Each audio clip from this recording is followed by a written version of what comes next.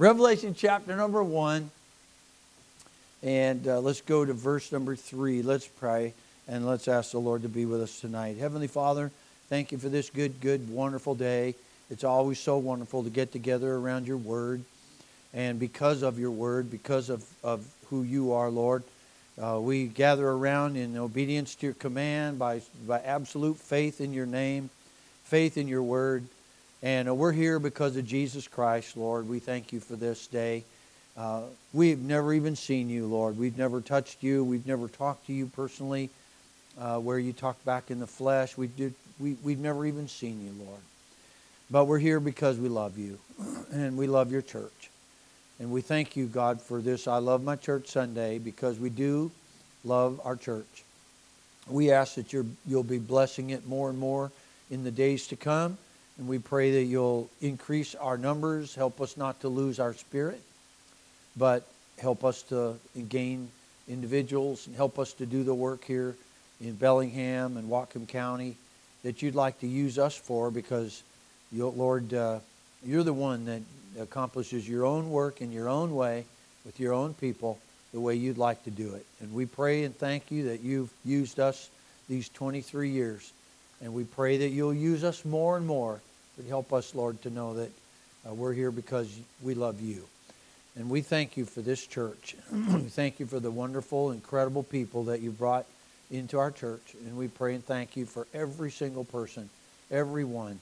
And we ask, God, that you'll bless the families, bless each marriage, bless each individual tonight, and bless our spirit tonight as we take a look at what we're looking forward to see in the next near future, maybe tomorrow, maybe tonight. Well, we pray that you'll help us, Lord. Until you come, help us to occupy until you come. Help us to strengthen the things that remain and help us to be strong.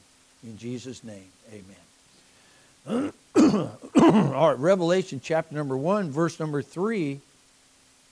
It says in verse 3, "Blessed is he that readeth, and they that hear the words of this prophecy, and keep those things which are written therein, for the time is at hand." I wonder what time that they were referring to in this chapter where John says the time is at hand. I think that it's really obvious that we have been taught through the Bible, all the apostles, every one of them, when they referred to the coming of the Lord, every one of them felt that in their day, in their lifetime, that the Lord was going to return. And we should never let that hope be separated from our hearts. We should always expect that the Lord would come back. It's not something that we know and tuck away. It's supposed to be something that we practice all the time. An expectation of the imminent return of Christ. Because as you look in the Bible, John, who wrote this book, and 4 others, he wrote the 1st, 2nd, and 3rd John, and then he wrote the Gospel of John, and he wrote Revelation. What an honor that God gave him. Every single apostle felt that Jesus would come back in their day. They expected it to happen. You and I have the ability to look back on history and say, well, he didn't come back then. And it is true that Jesus did not return. It's been 2,000 years, correct? So the scholars get together and they say, well, since he didn't return, excuse me, he couldn't have returned. Well, the fact is, he chose not to, but he could have. He chose not to, but he could have. Remember, there's a doctrine out there that teaches us that Jesus can't come back today because there's got to be some kind of fulfillment of some kind of doctrine or some kind of prophecy that's yet to be fulfilled. And I submit to everyone in this church, listen, we believe that Jesus could come back tonight. There is nothing in the Bible that has to happen that would hinder his return tonight if he wanted to come back. Everything's been done. Sure, there's more to do, but there's always going to be more to do. But every single one of the apostles, up until the time Paul left the scene when he was beheaded in Rome, They all felt that Jesus was going to come back. That was a hope that they were supposed to pass on to Christianity. That was a hope that was supposed to be given. If a man's crawling in the desert and the sand is all around him, he's just about to die, and things are going terrible, and he has had no water, do you realize that if somebody comes up and promises him, listen, right over that next sand dune, there is a lake over there. Do you think that guy's going to probably make it? I think he will. That hope, now, it's not a false hope that we're giving people. I don't want to liken that to a false hope that there's no lake over there for people crawling in the desert. Don't get me wrong. But if there was a true lake over there, it would give you energy to get going and go even farther. And some days we're down in the valley and we just need to get back in the Bible and realize, come on. He can come back. He can come back today. I had a senior chief in the Navy used to have us over to his house, and even on a Sunday night after church, we'd sit there and fellowship till 12, 1 o'clock, 2 in the morning. And I said, I got to go to work tomorrow. I'm tired. And you know what him and his wife used to say? Yeah, but you might not have to go to work. Jesus could come back. And I thought, hey, that's true. All of a sudden, I want to fellowship more. I think he used that as a tool to just keep drinking coffee and talk about stories. But anyway, those days are gone. But, you know, that hope is not supposed to be taken away. Now, the greatest power of communication in today's day and age, there's several outlets. But we have a big, huge array of radio stations all over America.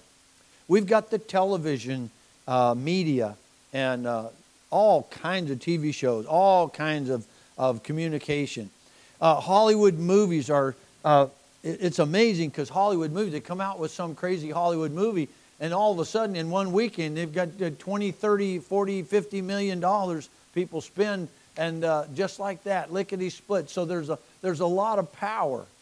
But what I noticed is no matter what news organization, no matter what radio or television or whatever powerful government media there is, no matter what it is, have you ever noticed that they don't like to talk much about Jesus?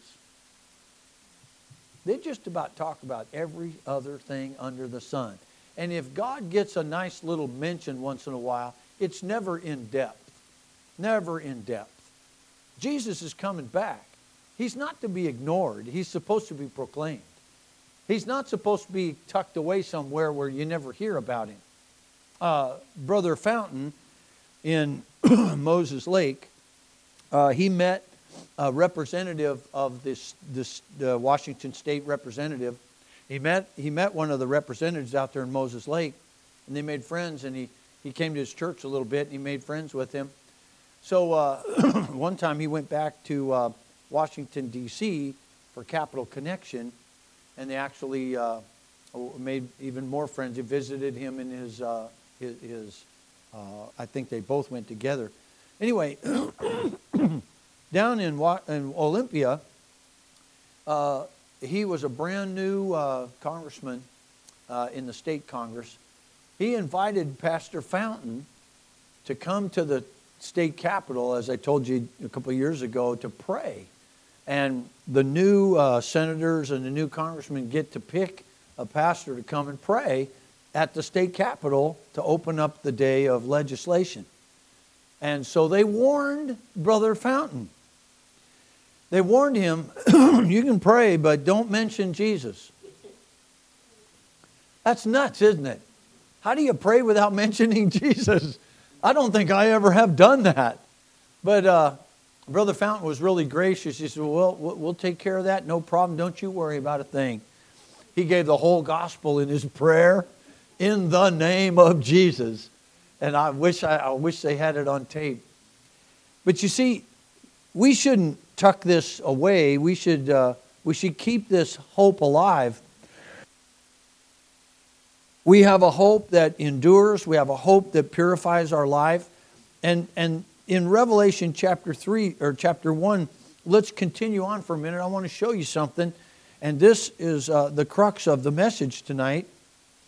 In verse number 4, it says, To the 7 churches which are in Asia, grace be unto you and peace from him which is, and which was, and which is to come, and from the 7 spirits which are before his throne, and from Jesus Christ, who is the faithful witness, and the first begotten of the dead, and the prince of the kings of the earth, unto him that loved us, and washed us from our sins in his own blood, and hath made us kings and priests unto God and his Father. To him be glory and dominion forever and ever. Amen. Now this next verse, watch this. This is powerful. Behold, he cometh with clouds, and every eye shall see him, and they also which pierced him, and all kindreds of the earth shall wail because of him. Even so, amen. I mean, that's like saying, even so, bring it on. Yeah, the whole world, I don't care what outlet it is, they're trying to hide Jesus. They don't want to talk about him. Please don't mention his name. If you're going to pray, please make it milquetoast and don't pray in his name.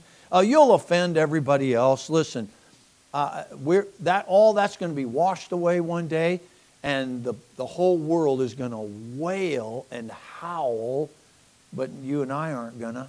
How many would be glad if Jesus did come back today? Do you see you've been brainwashed? You've been well doctrinated and brainwashed because you believe that Jesus could come back.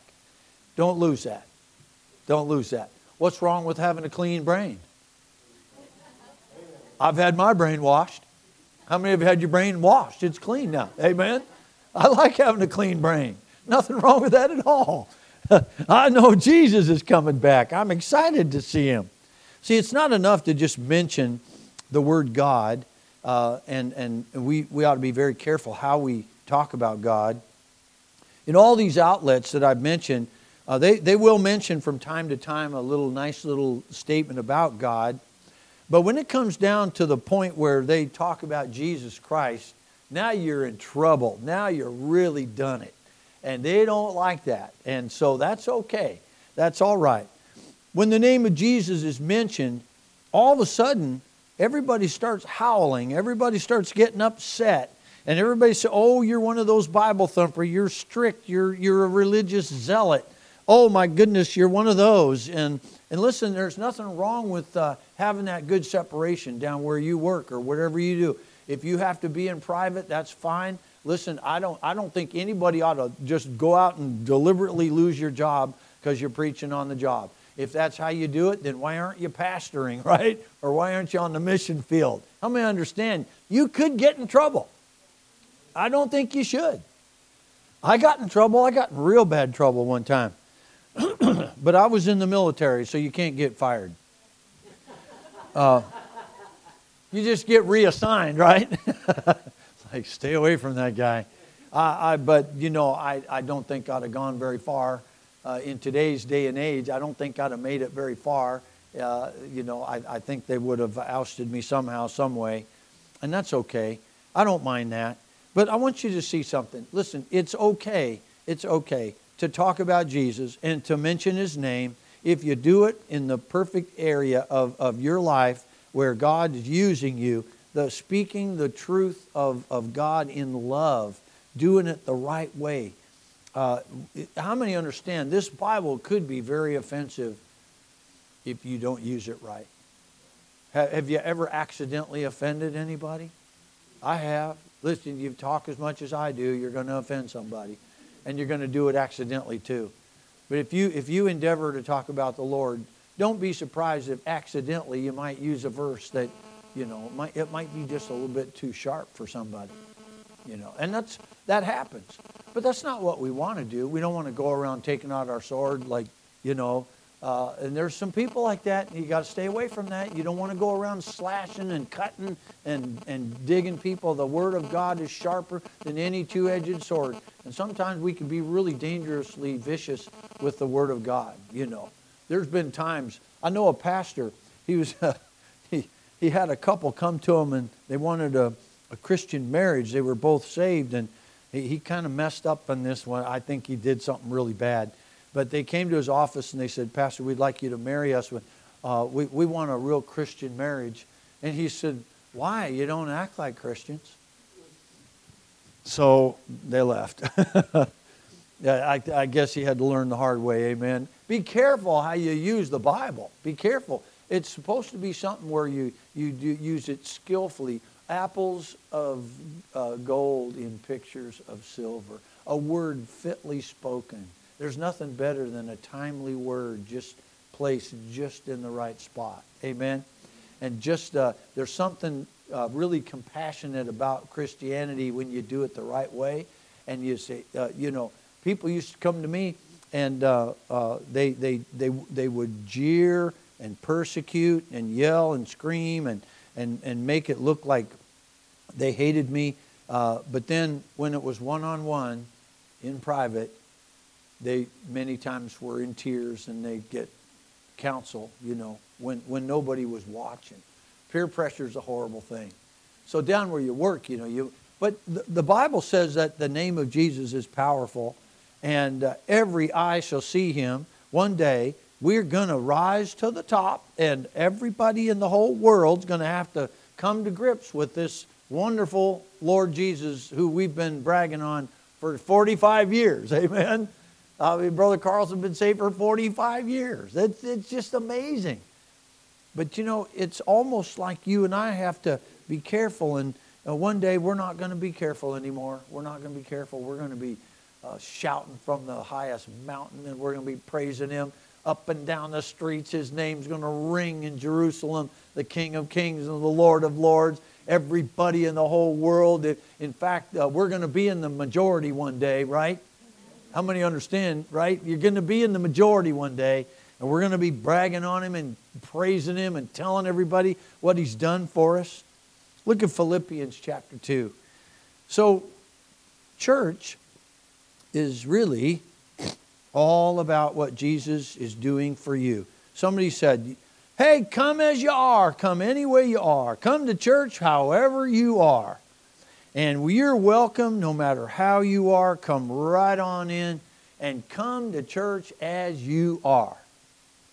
But don't be surprised if God doesn't let you stay that way. Right? How many know that God has changed your life since you met him? And he's working in you, and that's because of that precious name. And so, yes, every eye shall see him. But we're looking forward to that day because we've been talking about him all these years. Look at Philippians chapter 2 and verse number 9. Wherefore God also hath highly exalted him, and given him a name which is above every name. How many names? Every name. There's no name in the world higher than Jesus Christ. And I like saying that. Don't you like just saying the word Jesus? I mean, there was a time when I was a brand new Christian, and I think I told you this not too long ago. I was laying in my bunk, and things were really bad. I was being persecuted. There's so many things that they were doing to me, and I wondered why I was going through that trial. It was harsh. One guy took a sewing needle and put it in my rack and my bunk. They had the foam mattresses. They were only about that thick. He lifted it up and put a sewing needle up in there. It was a trick, a dirty, rotten, filthy trick, and you couldn't see it. So I came back by 12 o'clock one night. I got off watch, and I was tired. I went and took a shower, got all ready for bed, and everybody was all asleep, and I rolled into my rack, and I was, oh! And that needle, I laid down on that needle. So this was a valley for me, you understand? It was a deep valley. I reached back there and what in the world is that? And I pulled that thing out of my back and somebody put a sewing needle.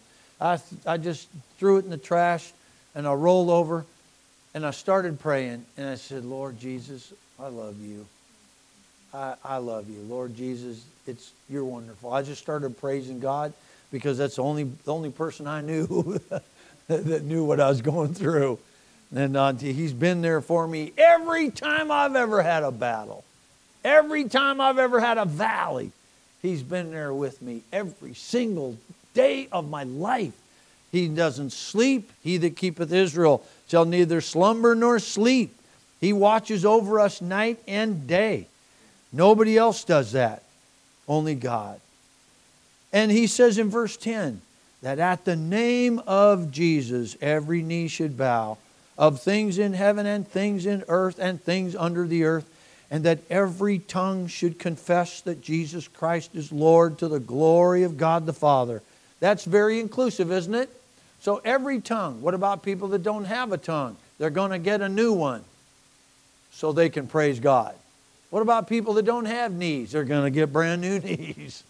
I'm going to see my mom Tuesday. She's got her second knee just came in the mail. She's got 2 brand new knees now, and I'm going to show her that verse. Amen. But she's exercising. She's out of the hospital now. She's going home, and she just had her second knee replaced. So she's all excited and doing well. But I'm going to go see her Tuesday.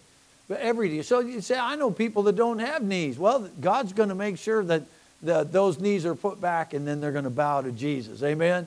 Every single tongue, every single knee is going to bow to the name of Jesus. So we have beat the crowd, if you will. We beat the crowd, didn't we? We beat the crowd. We're already praising God. Look at Acts chapter 4.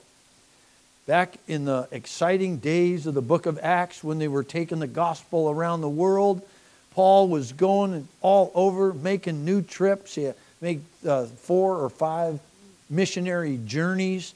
The brand new gospel was going around the world. People were getting saved and baptized. Cities were being turned over upside down. People were getting healed by the power of God, which I wish we still had that. Boy, would we ever use that. But the gospel was accompanied by miracles and tremendous things that were happening. People were being raised from the dead. Leprosy was healed. All kinds of different miracles were accompanying the spread of the gospel. But look now in chapter 4 of the book of Acts. Right after there was a healing, they started to persecute the church. Persecute Peter and the apostles. And there was a big scattering. They left Jerusalem. And it was a terrible scene, but that's how God used the gospel to get to the world. They were in deep persecution. But look with me in verse number 1 of chapter 4. And as they spake unto the people, the priests and the captain of the temple and the Sadducees came upon them, being grieved that they taught the people, and preached through Jesus the resurrection from the dead. And they laid hands on them and put them in hold unto the next day, for it was now eventide. That's jail. They went to jail. They were in the hold. Howbeit, verse 4, many of them which heard the word believed, and the number of the men was about, what? 5,000 people. My goodness gracious, don't you wish those days would happen right here? You know, it's amazing, isn't it? The same exact Word of God is preached every Sunday by good churches all over this county, and good people believe this book, and yet for some reason we can't seem to get 5,000 people saved. I'd like that, wouldn't you? 5,000 believed. Now I know it's a miracle, but it was the beginning of this new gospel, this good news. How hungry were those people? Verse 5, and it came to pass the morrow that their rulers and elders and scribes and Annas the high priest and Caiaphas and John and Alexander and as many as were of the kindred of the high priest were gathered together in Jerusalem. And when they had set them in the midst, they asked, by what power or by what name have you done this? That's an open door of testimony, amen? Oh my goodness, these guys, they had it so wonderful. Where did you get this power, and by what name, what authority do you think you're doing this? Oh my goodness, what an open door. What they were saying was, preach to me. Verse 8, then Peter, filled with the Holy Ghost, said unto them, ye rulers of the people and elders of Israel, if we this day be examined of the good deed done to the impotent man, by what means he is made whole, be it known unto you all, and to all the people in Israel, that by the name of Jesus Christ of Nazareth, whom ye crucified, whom God raised from the dead, even by him doth this man stand here before you whole. This is the stone which was set at naught of you builders, which is become the head of the corner. Look at verse 12. I love this. Neither is there salvation in any other, for there's none other name under heaven given among men whereby we must be saved. Well, that's a wonderful thing that Peter got to do. And he must have been shaking in his boots a little bit, I think. That's a tough crowd to preach to. I've tried to witness to Hasidic Jews. They're very nice until you start talking about the Messiah and how they need a Messiah. Well, they'll agree with that. But when you say they miss the Messiah, oh, you've got an argument on your hands. You have entered into the buzzsaw. But even so, we have Jesus, don't we? And we have him, and we'll always have him. And he's ours. He's our Savior. Thank God for it. Thank God for your salvation. But let's imagine, though, the shock and the awe that's coming as we look. Look at Luke 17 for just a minute, and I won't be long. We're doing great for time. Luke 17 and verse 22. Imagine this with me tonight. Just try to imagine and pretend for a minute, and try to get in your mind's eye, your picture this happening as Jesus explains what's going to happen. Verse 22 of chapter 17. Jesus said this while he was on the earth. He said, "The days will come when ye shall desire to see one of the days of the Son of Man, and ye shall not see it. And they shall say to you, See here, or see he there. Go not after them, nor follow them.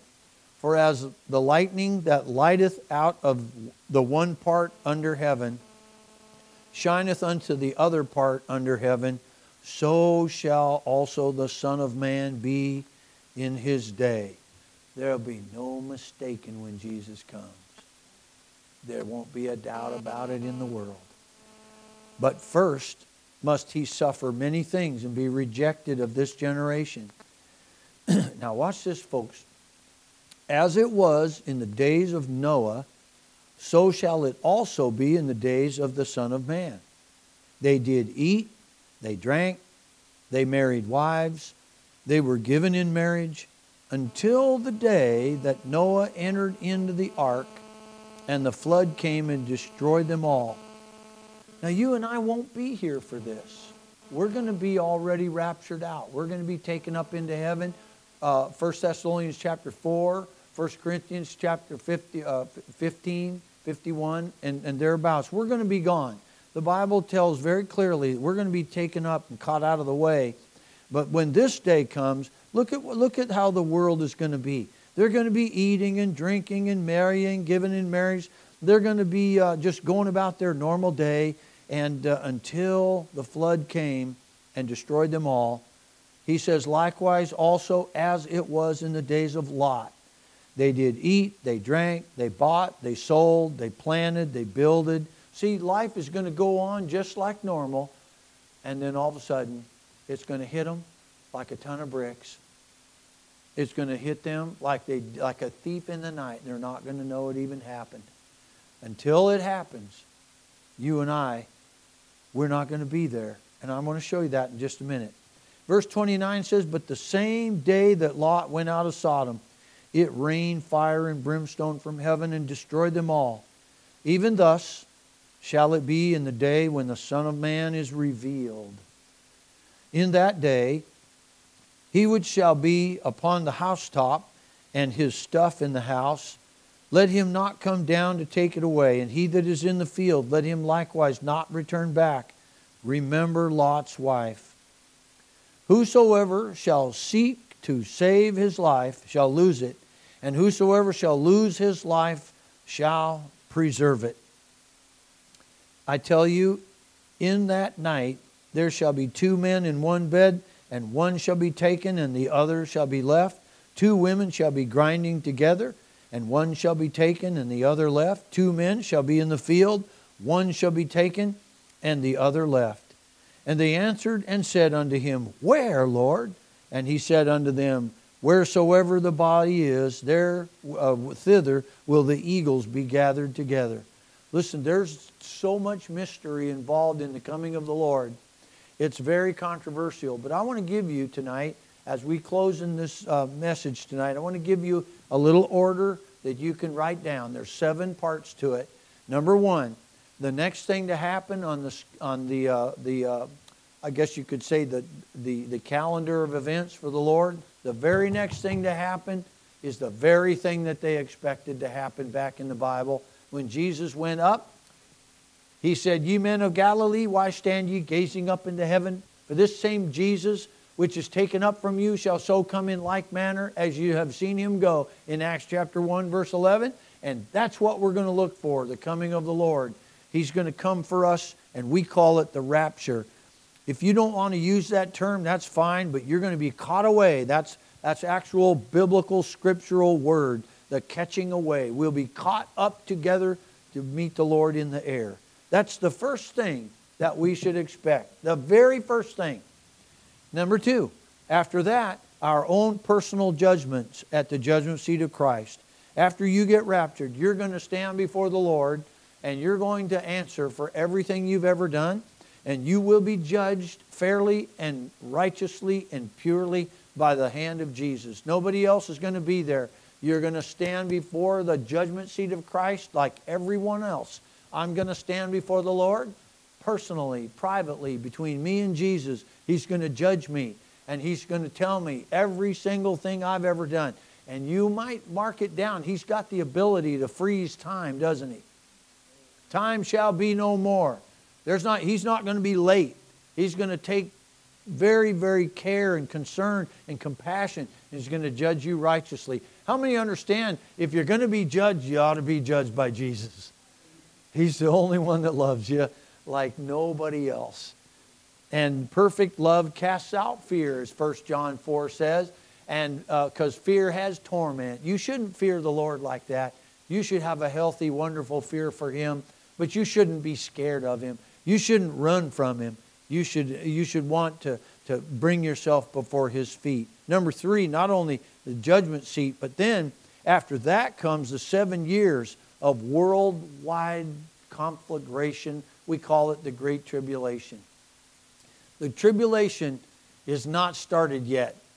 Understand, you're not in the tribulation. Everybody, you understand you're not in it yet? You might have tribulation of sorts. Jesus said when that day comes, there's nothing like it before. There's not going to be anything like it after. The tribulation is a period of time that the world does not want to go through. But they're going to go through it. But you and I won't be there. You and I are not appointed to wrath. We're not in trouble. We're the precious, wonderful bride of Christ, like we said this morning. We're His body. We're the love of His life. We're the apple of His eye. He's not going to drag us through all that terrible war and bloodshed and conflagration. And we're not going to have to go through some great, big, huge, fiery trial and come out on the other end all purified. No, we're not purified by conflagration and tribulation. You and I are purified by the blood of Jesus. And He purifies you by Himself. He purifies you every day. And by the way, He's taken out all your wrinkles and all your blemishes. And when He presents the church to Himself, as we said this morning, it's going to be without blemish, without spot. It's going to be wonderful. So don't think for a minute that Christians have to endure 7 years of tribulation. We're not going to be here. After that, number 4, is this horrible thing called Armageddon. You can read about it. It's the most horrible battle in the whole world. We counted in the Bible 200 million foot soldiers. 200 million foot soldiers. The numbers are in the Bible. The blood will rise up in the valley of Megiddo up to the horse's bridle. You and I won't have to be there. You don't have to worry about that. The Bible says we're going to be with Jesus. And Jesus is going to be fine with us. We'll be with Him. Yeah, that's all Scripture. It's very easy to prove that in the Bible. But then after that battle, guess what happens? Satan gets bound for 1,000 years. They're going to chain him up, toss him into the bottomless pit. And Jesus is going to take up rulership in Jerusalem on the throne of David. And we're going to rule and reign for 1,000 years. How many think we might need a little change in governmental policies? Amen? How would you like to have a whole huge government of people that love Jesus? I'd say the earth is going to ring. It's going to be a lot better. Then, number 6, not only that, but then the great white throne judgment. That's when Satan is loosed for a little season. He tries to deceive even the Christians, even the elect, even the Jews. Everybody that's been wonderfully treated for 1,000 years in the reign of Jesus Christ. Satan's going to be loosed again to try to deceive them. And Jesus is going to wipe him out with the word of his mouth.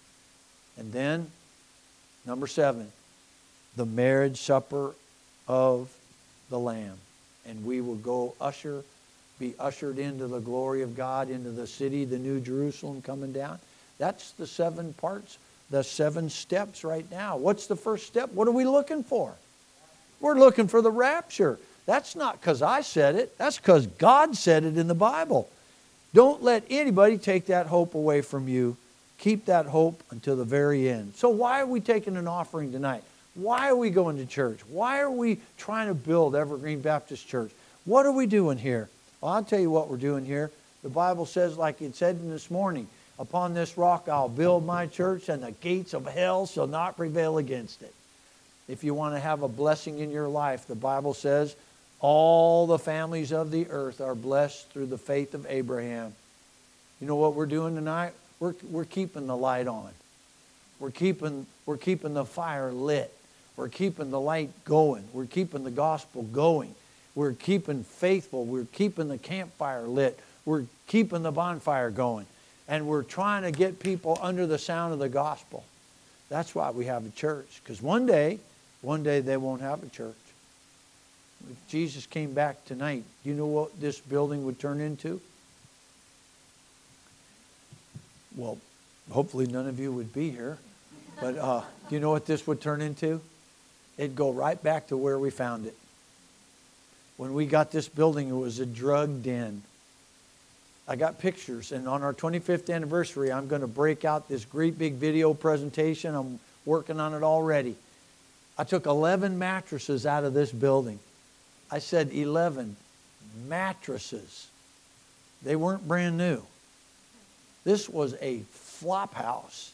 This was a drug den. It's just unbelievable what we had to do to get this place ready to put a church in here. They were doing drugs in here. I took a sign off the door. It said, pain is a good thing. It was a tattoo parlor, you know. Pain is not a good thing. Nobody's going to scribble on me with an ink gun. Anyway, this was a tattoo parlor, a drug den. You see what we're getting at? And if the rapture happened tonight, it would turn right back into a flop house. So the devil can have it, amen? But while we're here, let's take care of it. Let's pay for it, amen? I think God will be greatly honored. Let's pray. Father, tonight we pray and thank you for what you've done with us. And we pray and thank you, God, for giving us this wonderful book, this tremendous well of water, of fresh, clean water. Thank you for the fire that's burning in our hearts. Thank you for the tremendous testimonies tonight. And thank you for the fellowship that we have around each other and around the Word of God. Thank you for giving us the Holy Spirit of God, the fresh anointing of the Spirit of the Lord.